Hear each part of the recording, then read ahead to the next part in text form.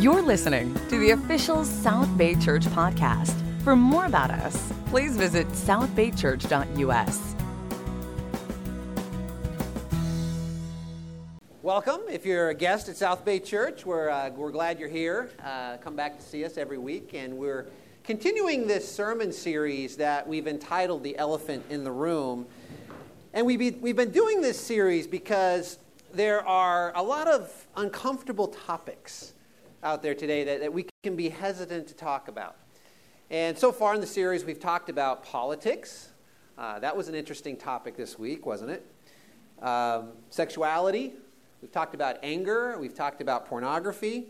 Certainly not your typical church topics that you would talk about at church. But we believe it's important to acknowledge these elephants in the room because these are issues that have a profound impact on us and also the people that we interact with every day. So it's important that we understand God's perspective on some of these big topics. In 2 Timothy, I'm not on, here we go. 2 Timothy chapter 2, the Apostle Paul reminds us, don't have anything to do with foolish and stupid arguments, because you know they produce quarrels.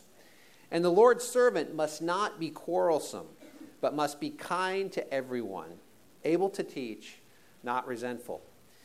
So as we go about our life, we run into people that do not always have the same perspective that we do, right?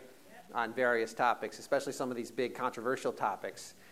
But followers of Jesus should not argue. We should not quarrel.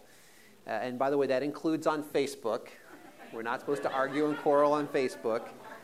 But we should be able to gently teach and instruct others what God says in His Word and what God's perspective is. And today, hopefully we're going to use God's Word to take down and skin yet another elephant. And on November 8th, California voters are going to be making a decision on Proposition 64. And if you're not familiar with Prop 64, I'll read a brief summary of what it's about. If approved by voters, Prop 64 will legalize the recreational use of marijuana for adults aged 21 years or older. Smoking would be permitted in a private home or at a business licensed for on-site marijuana consumption. Smoking would remain illegal while driving a vehicle, anywhere smoking tobacco is, and in all public places. Possession on the grounds of a school, daycare center, or youth center while children are present would remain illegal. That's good. An individual would be permitted to grow up to 6 plants within a private home as long as the area is locked and not visible from a public place. So that's a brief synopsis of Prop 64, and most of the polls are showing that it's very likely that Prop 64 is going to be approved by California voters. Ballotpedia.org says that the Yes on 64 campaign, those that are in favor of legalization of recreational pot, have raised over $18 million to see this initiative pass. And by contrast, the No on 64 campaign has only raised about $800,000. So what does that tell you? It tells me that if you have 25 times as much money as your opponent, you're likely going to defeat them. And I think it's just a matter of time before smoking recreational marijuana is legal in the state of California. As you probably know, medicinal marijuana is already legal in California. And you may have noticed a proliferation of these pot dispensaries in the area. Hopefully you don't frequent those. But I've been noticing them pop up all over. They're kind of characterized by that green cross. If you see the green cross up, you know what that is. And if you haven't seen them, just drive down Gaffey Street on San Pedro. You'll see quite a few of them. In 4 other states, Colorado, Washington, Oregon, and Alaska have already went beyond medical marijuana, and they've legalized recreational pot. And so they've really already paved the way for California. So marijuana is a huge business. It's a growing business. It's about to get a lot bigger. And also our country's attitude about marijuana is really changing. Just a few stats to bring that home that I found. Legal marijuana sales in the U.S. in 2016 are estimated to be $5.4 billion. And that's just legalized sales. I mean, that's just a small fraction of what we know what's really going on, because a lot of the sales are still illegal around the country. But $5.4 billion already, and that is amazing when you consider legal sales didn't really exist a few years ago. Another statistic is, the estimated legal marijuana sales in the U.S. by 2020. So how is this going to grow as more and more states legalize? They're estimated that legal sales are going to grow about 30% per year over the next 5 years. So that would take us to $22 billion in legal marijuana sales by 2020. So it's a big business. Another statistic, the estimated state and local tax revenue from legal marijuana sales. Because y'all know, once it's legalized, what does the government get to do? They get to tax it. Absolutely. So the government sees a windfall in this. If all the states legalize this plan, the government would be facing, state and local governments, another $3.1 billion in tax revenues. You think they'd like to get that? I think so. And then let's think about the attitudes and how those are changing with people. The percentage of Americans who have actually tried marijuana. Now, this is a 2012 study, but I would argue that since it's been legalized in more states, it's probably a higher figure now. But in 2012, 49%, so about half of all Americans have tried marijuana. Oops. We went past my other stats there. Sorry about that. Had a couple more I wanted to show you. So the percentage of Americans who would like to see medical pot legalized, according to a CBS News poll, 84%. So people are very much in favor of the medicinal use of marijuana. And then lastly, the percentage of people that are in favor of legalizing recreational pot in a Gallup poll that was done this year. What do you think that is? It is 58%. So almost 60% of people want to see recreational pot legalized. So the attitudes are certainly changing. We know it's an enormous business, but just think about the implications for a minute of legalized marijuana, recreational marijuana, pot for fun, essentially, is what we're saying it is.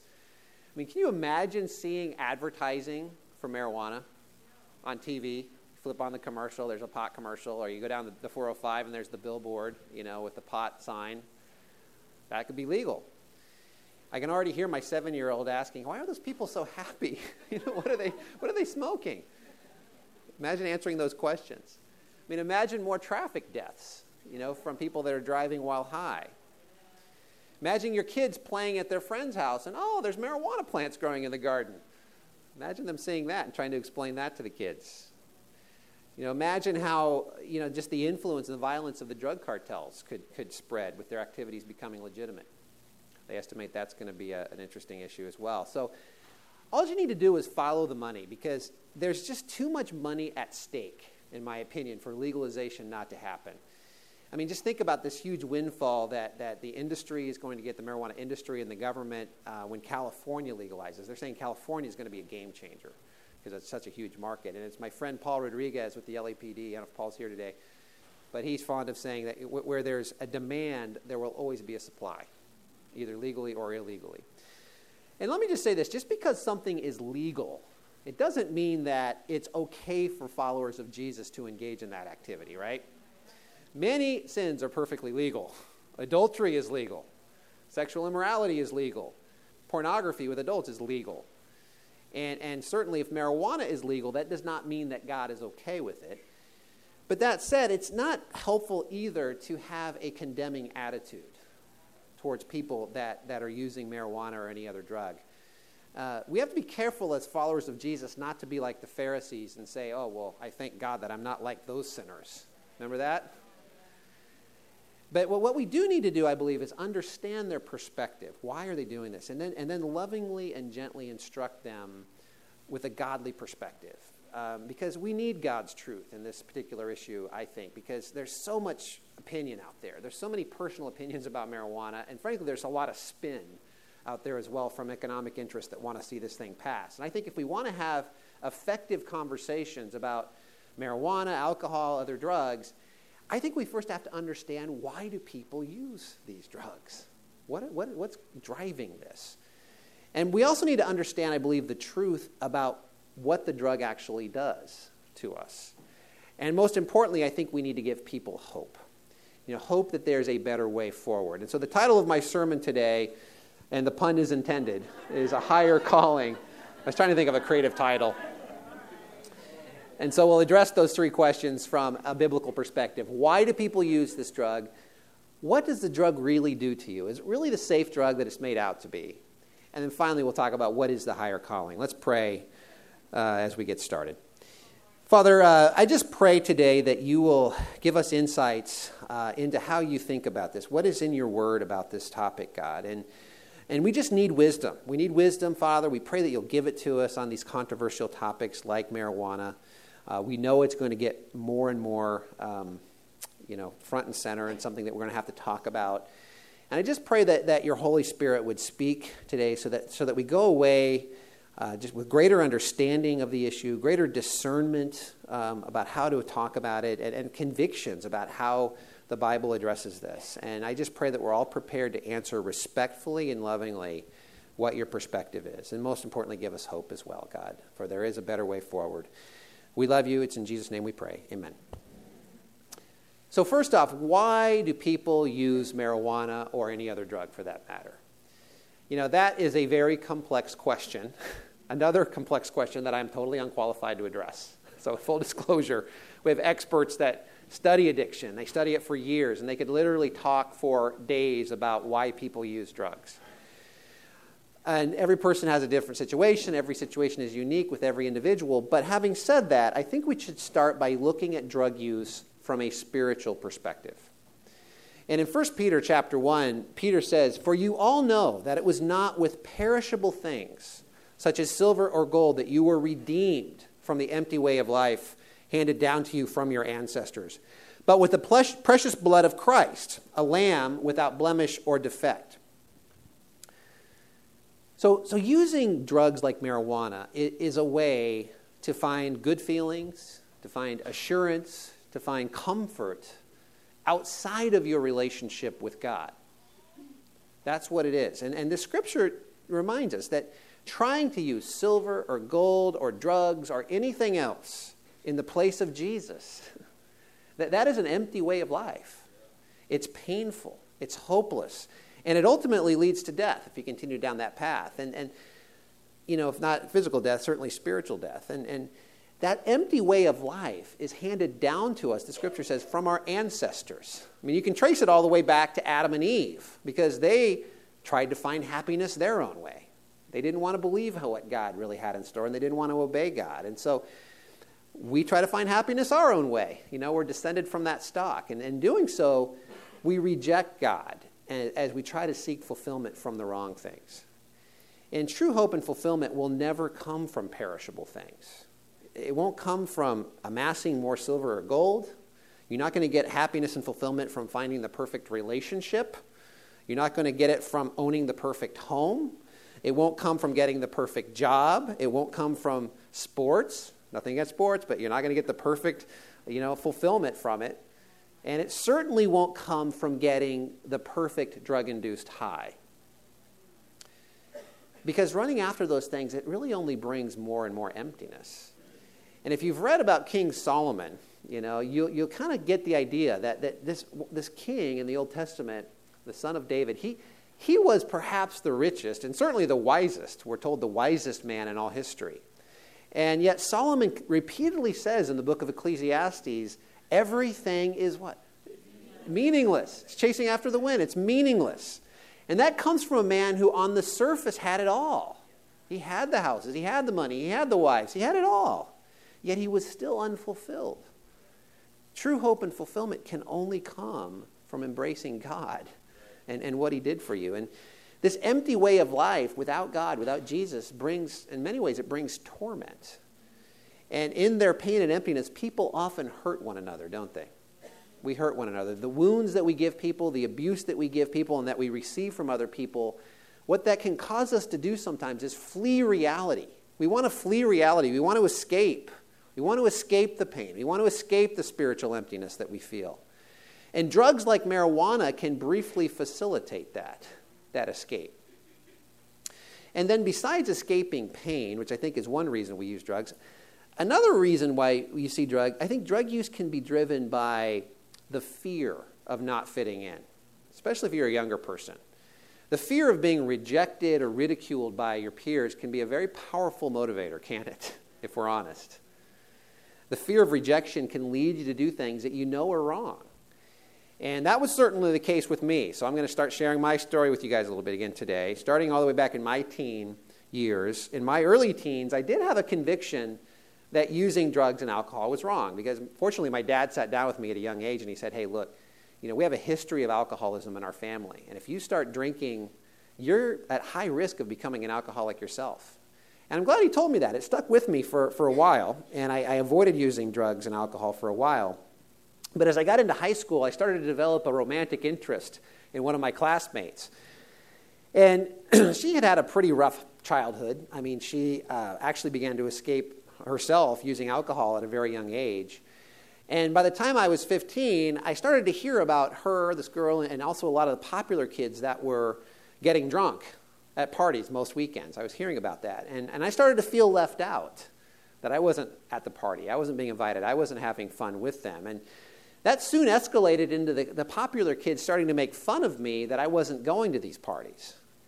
And there was nothing I wanted more than to impress this girl that I had a crush on. And so when I was 15, my parents went out of town for the weekend, and they made the mistake of leaving my brother and I home alone for a few days. And I lied to them, and I held a party in our home. And my friends still talk about this party to this day. It was the mother of all high school parties. It's crazy. We literally had like a shuttle set up so that we could shuttle kids in so we wouldn't have a lot of cars on the street. We didn't want our neighbors to see it. It was crazy.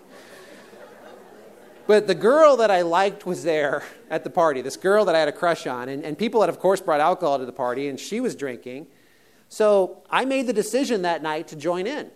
And that was the first time I got drunk on alcohol. And through the rest of high school and college, that pattern of drunkenness only got worse. And I felt, drinking to me numbed my anxiety, it numbed my insecurities, but it also helped me to feel like I was part of the popular crowd who partied. And that felt good.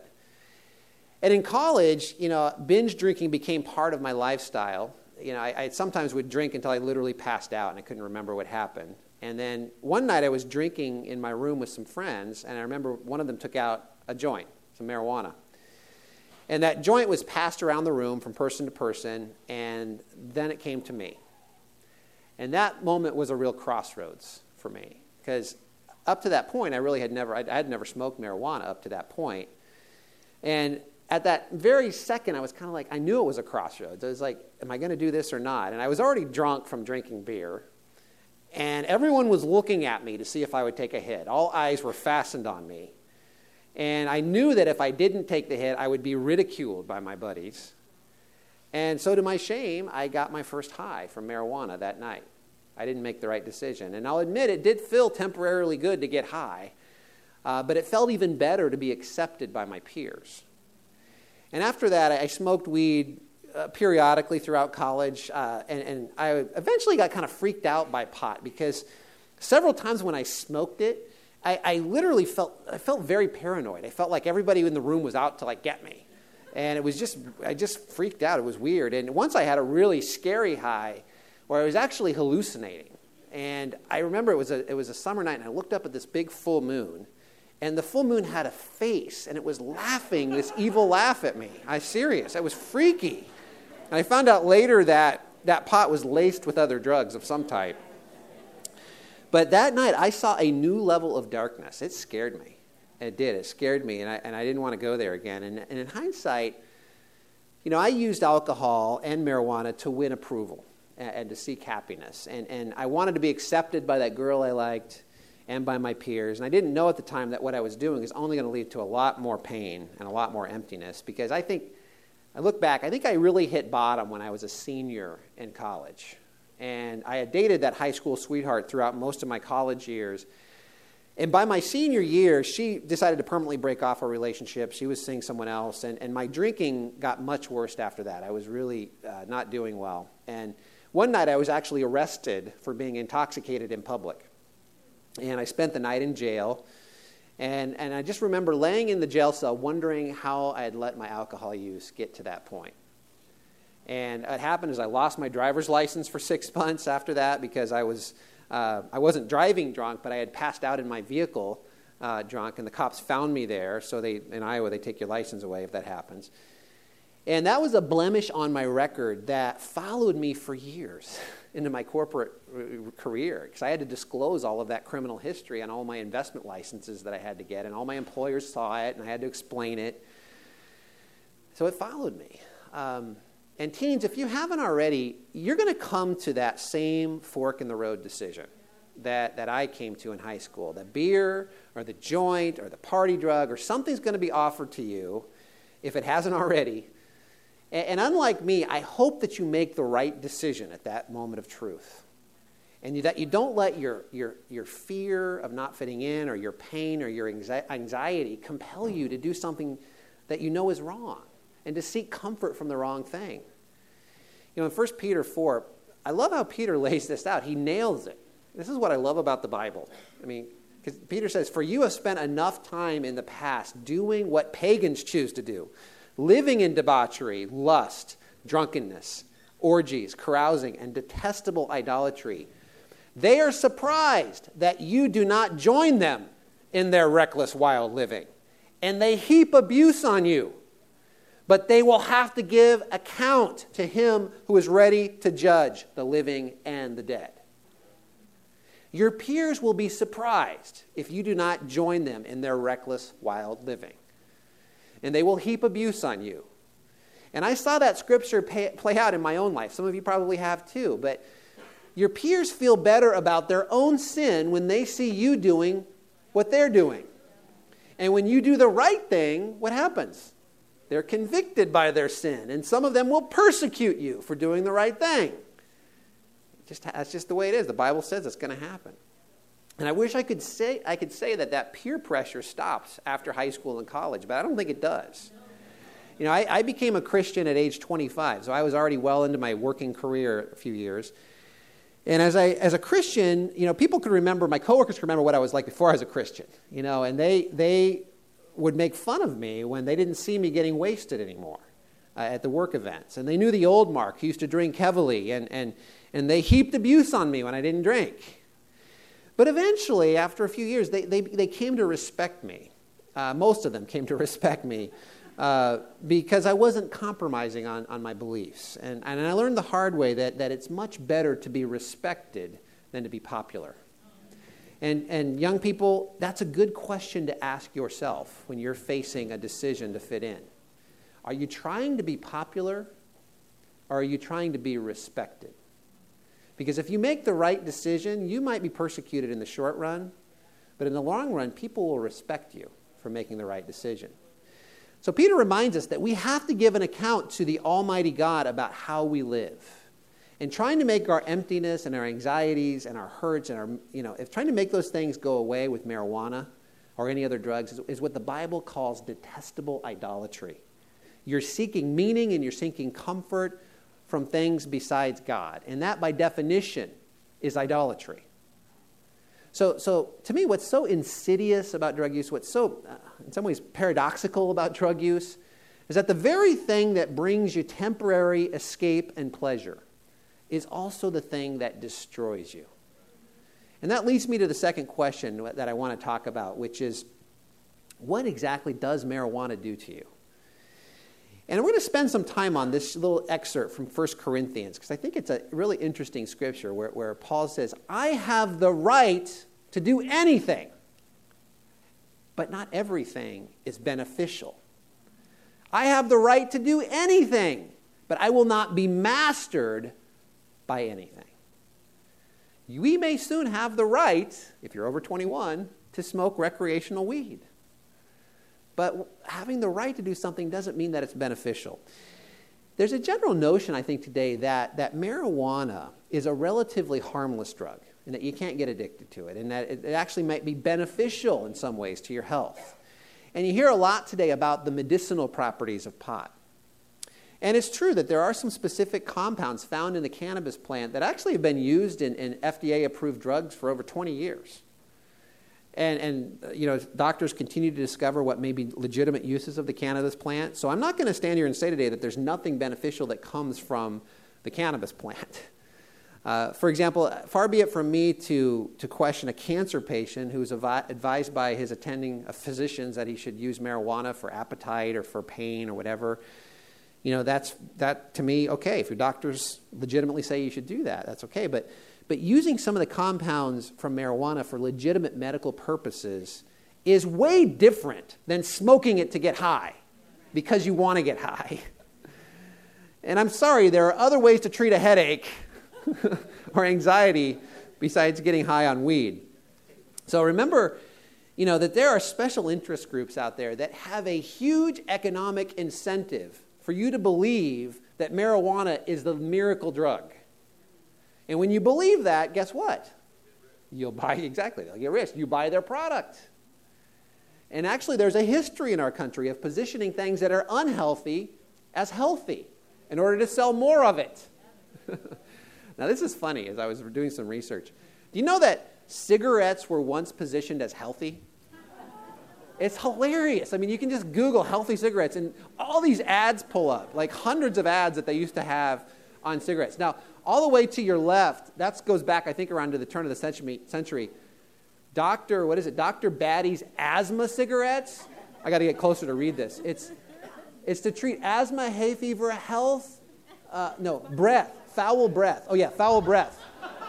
So cigarettes treating foul breath, seriously? Diseases of the throat, head colds, canker sores. And I don't know if you can see the footnote. Can you see it?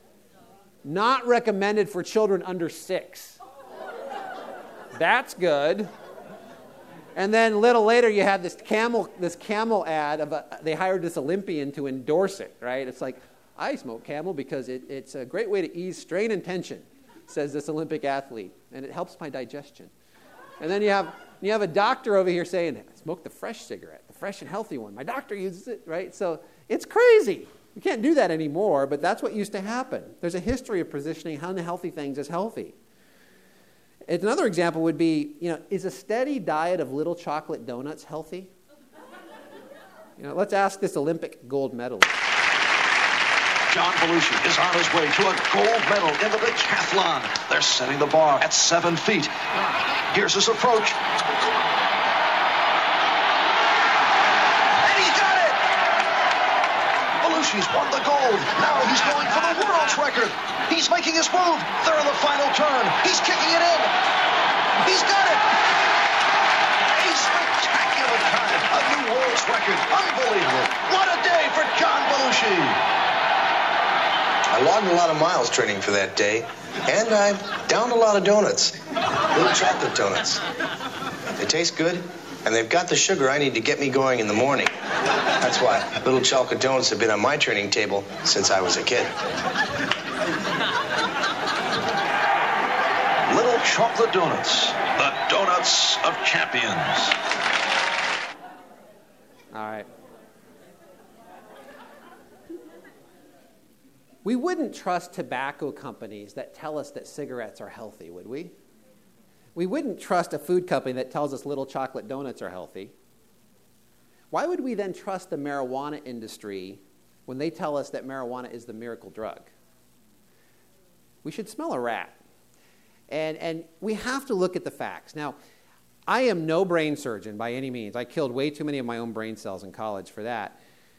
But I've looked at some of the research from people who are much smarter than me on this topic. And if you want to fact check me, go to www.drugabuse.gov, and you'll see it all out there. Dr. Nora Volkov, MD, is the executive director of the National Institute on Drug Addiction. And she lists several of the well-studied, well-documented effects of using marijuana. And back to that scripture, not everything is beneficial, right? I want you to tell me today if these effects of marijuana, we're going to look at 5 of them, I want you to tell me if these are beneficial, okay? So the first effect of marijuana impairs short-term memory and judgment. And so that means that pot will affect your performance at school or at work or whatever you're doing, because guess what? You need judgment and you need short-term memory to be effective. That also means smoking weed will seriously impair your ability to drive an automobile. And you can easily kill yourself or other people when you're driving while you're high on pot. In fact, I remember when I was in college, I was driving on some rural Iowa road in the middle of the night, and I was high. Unfortunately, they didn't have Uber in rural Iowa in the 1990s, so don't be judging. But I was convinced, I looked down at my speedometer, I was convinced I was going 65 miles an hour. I could have swore I was going 65 miles an hour, and I looked at my speedometer, and I'm going 15 miles an hour down this road. And I'm like, that's impossible. I'm going 6. And I looked around, and I just saw my judgment was all out of whack. I didn't know even how fast I was going. Thank God I was in Iowa and not on a California freeway driving 15 miles an hour. So you tell me, is it beneficial to have impaired memory and judgment? Is that beneficial? I don't think so. Second documented use. Teens, this is for you. Marijuana use in teens negatively impacts your brain development. Now, older people like me, if you grew up in the 80s, you'll remember Nancy Reagan had this anti-drug campaign, and there was some public service commercials that would come on the air. And you remember there was this one that had an egg frying in a pan. And it says, "This is your brain on drugs." Remember that? You know, my wife and I, Mia, we were reminiscing about those commercials. I mean, even as kids, those commercials were so corny and so ineffective. You know, I remember thinking, well, if drinking kills a few of my brain cells, that's not a big deal. I learned in science that I have 100 billion brain cells, so I can kill a few of them and I'll be just fine. Obviously a very misguided view, especially with pot. Pot causes significant brain damage if you're a kid. And pot use has been shown to it's shown to have long-lasting impact on cognitive development. In other words, pot is a self-induced learning disability. The earlier you start, the worse it is. Marijuana, what it does is it causes structural changes to your brain. And it literally impacts your memory, your learning, your impulse control. And another study found that teens who smoke pot reduced their IQ by 6 to 8 points. And that IQ was not recovered when they came to adulthood. So the damage can be permanent. So teens, you tell me, is it beneficial to give yourself a self-induced learning disability? I don't think so. Now, teen boys, we're going to drill down a little more. Teen boys. Pot use with teen males has been shown to greatly increase the risk of testicular cancer. Now, I don't want any kind of cancer. I especially do not want testicular cancer. So does that sound beneficial? I don't think so. Number 4, several studies have linked marijuana use to increased risk for psychiatric disorders, including psychosis like schizophrenia, depression, anxiety, and substance use disorders. So again, tell me, does schizophrenia and depression sound beneficial? I don't think so. Last documented effect, and I put this last because it requires a little more explanation. Contrary to popular belief, marijuana can be addictive. It is addictive. In fact, it's been shown that teens that start smoking pot before 18 are 7 times more likely to develop an addiction than adults. And it is an addiction because they have demonstrated that there are withdrawal symptoms when you stop using it, when you're using it consistently. And the science behind addiction is interesting. I don't claim to understand it all, but we have a brother in our Turning Point Church, David Bruce, who's a licensed marriage and family therapist. A lot of you have heard David speak before. He's an expert on addiction. He's an expert on the brain.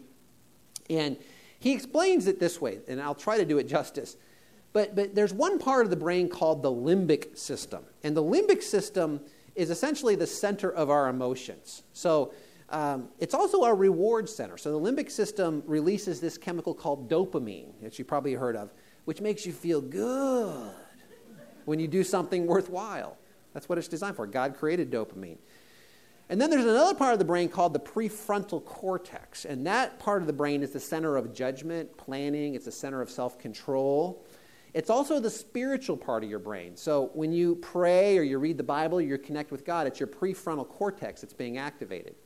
So what happens when you get high is that the limbic system is activated and the prefrontal cortex is shut down. So as you get high, the dopamine from the limbic system makes you feel good. And normally, again, you'd have to work or do something worthwhile to earn those good feelings. But with pot, you can get it really easily. And your brain's trained to release that dopamine without doing anything to earn it. Meanwhile, your center of self-control and connection to God is shut down. So here's an analogy that David used for what happens when what happens inside your brain when you're using pot. Your limbic system takes off. Like it's going 110 miles an hour down Sepulveda Boulevard, imagine. And you're blowing through stoplights, and your limbic system's like, woohoo, this is awesome! Blowing through the stoplights, about to hit somebody in the crosswalk, this is amazing! And you're weaving around cars, what a rush. And your prefrontal cortex is supposed to be warning you that there is danger, but it's completely turned off. An addiction is like a cop pulling you over for driving 110 miles an hour down Sepulveda Boulevard. And rather than arresting you, which you should do, the cop writes you a $500 check, a reward for doing what you're doing. Because with drug use, your brain actually rewards you for dangerous behavior. And inside your brain, your dopamine levels are skyrocketing, and you're temporarily feeling amazing, and the prefrontal cortex isn't able to police your behavior. That's the madness of what's going on in your brain with addiction. And again, it's been shown, it's been proven. An addict has been mastered by their drug of choice.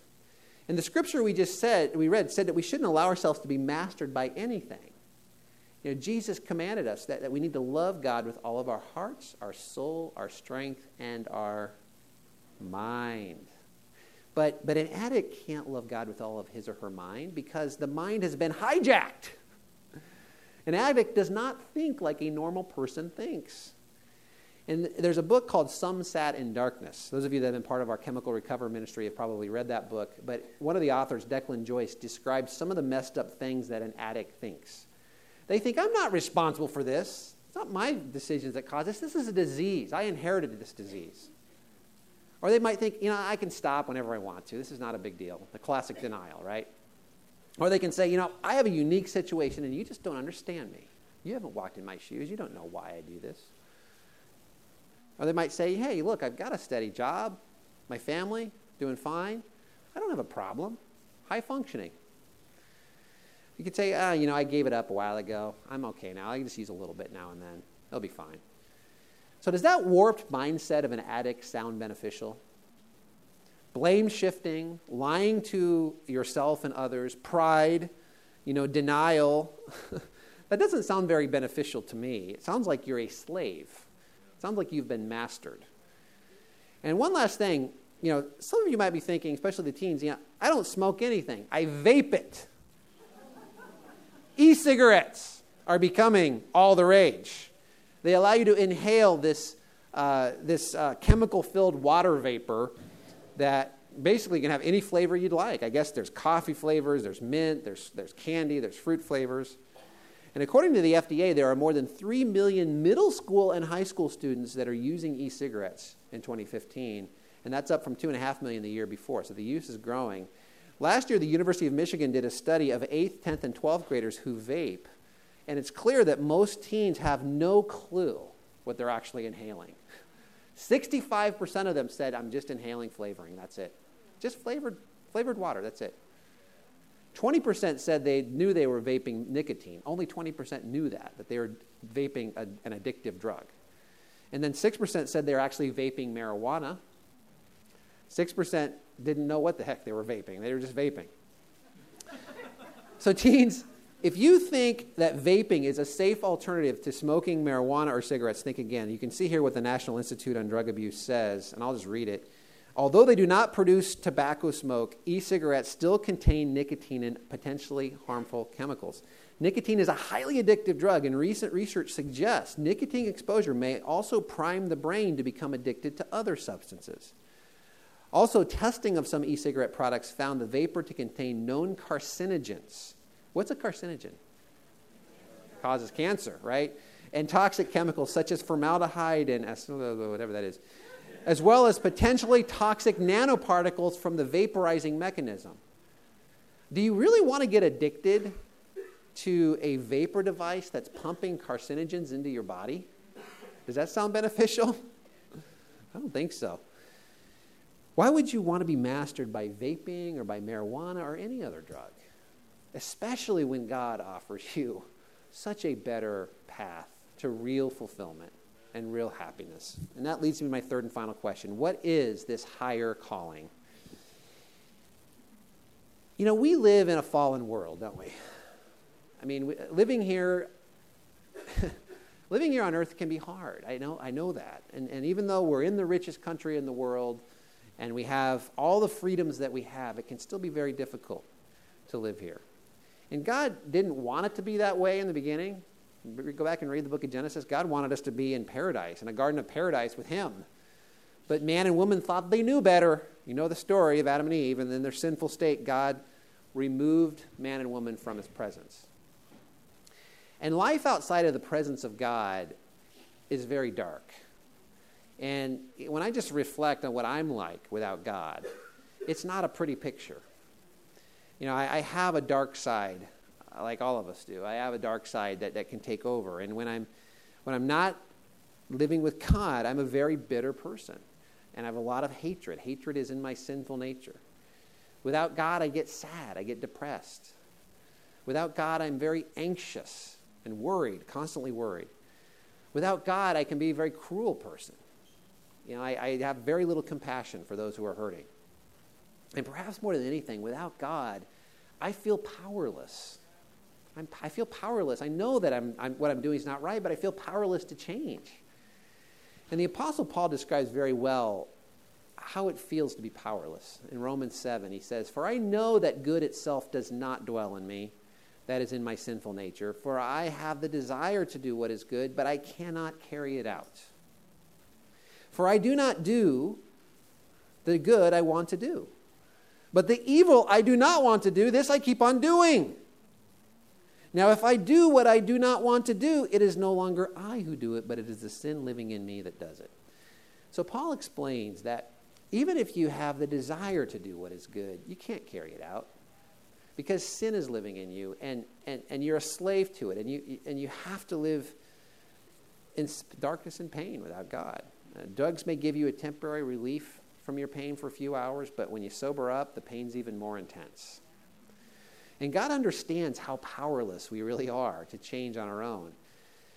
So God, having created us, knows exactly what we need, and he gives us a perfect remedy. God graciously gives us a higher calling than you'll ever get through drugs or alcohol or anything else. And Paul tells us in Romans 7, a few verses later, he says, "What a wretched man I am." This was coming from Paul. Paul was pretty awesome, but he knew his sinful nature. "Who will rescue me from this body that is subject to death? Thanks be to God who delivers me through Jesus Christ our Lord." The very best news you could ever receive is this, that Jesus came to rescue you from death. And only Jesus can deliver you from that empty way of life, because he offers to forgive you, to forgive your sins. And through his death on the cross, Jesus paid the penalty for your sins. And what that means is you can be back in the presence of God for all eternity. The Father will remember your sins no more. And my friends, Jesus offers you true hope and fulfillment that you'll never get through marijuana or any other drug. And Jesus still stands today with that same promise for you, a hope for a new life that's free from slavery and idolatry of drugs.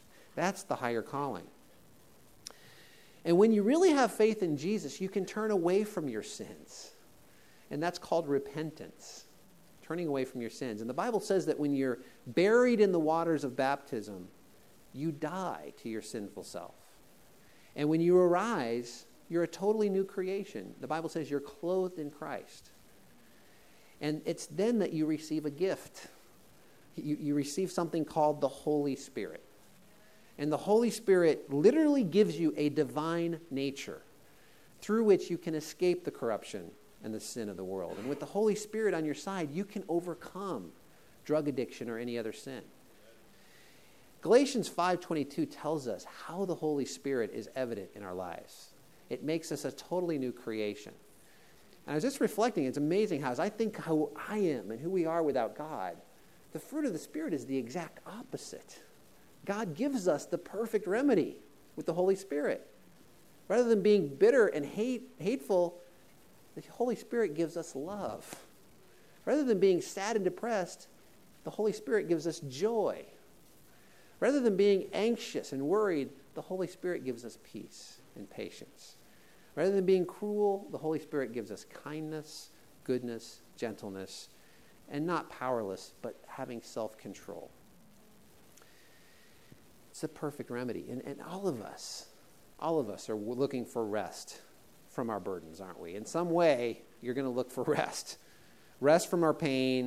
And if you're trying to find rest for anything or from anything besides Jesus, you're looking in the wrong place. And I wish I could say, folks, that I've continually found perfect joy through Jesus my whole Christian life. But there have been times when I have temporarily lost touch with that, with what I have through Jesus and what he's done for me. Times when I felt like, in retrospect, I quenched the Holy Spirit.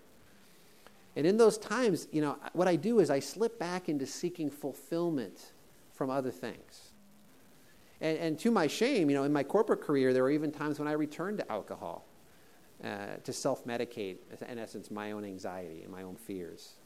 And I sometimes would drink too much at work functions. That didn't mean I was binge drinking, but I would sometimes turn to alcohol to take the edge off my anxiety and my insecurity. And that's not right, because that's what Jesus should do.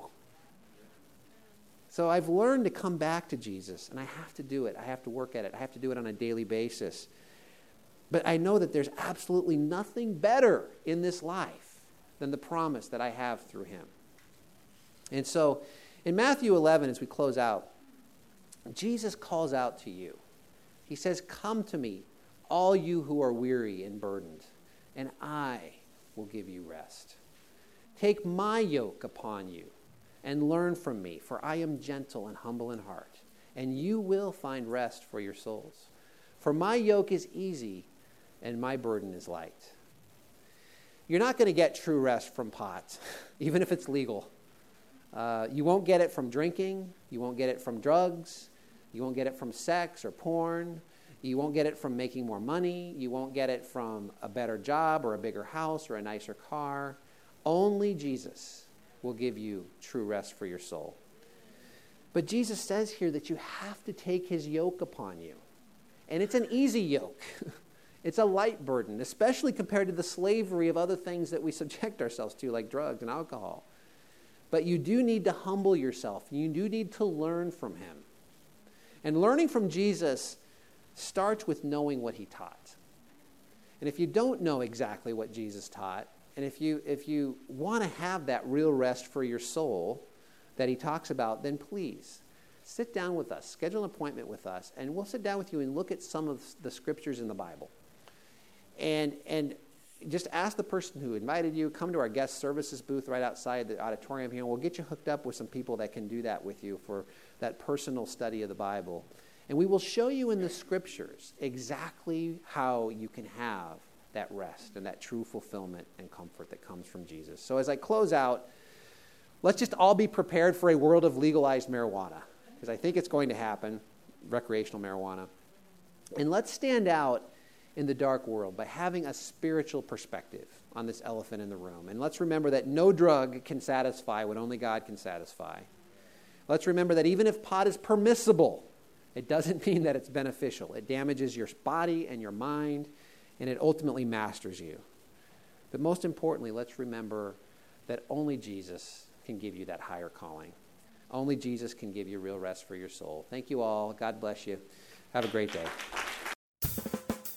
Thanks for listening to the South Bay Church podcast. For other sermons, videos, upcoming events, and more about our church, please visit southbaychurch.us.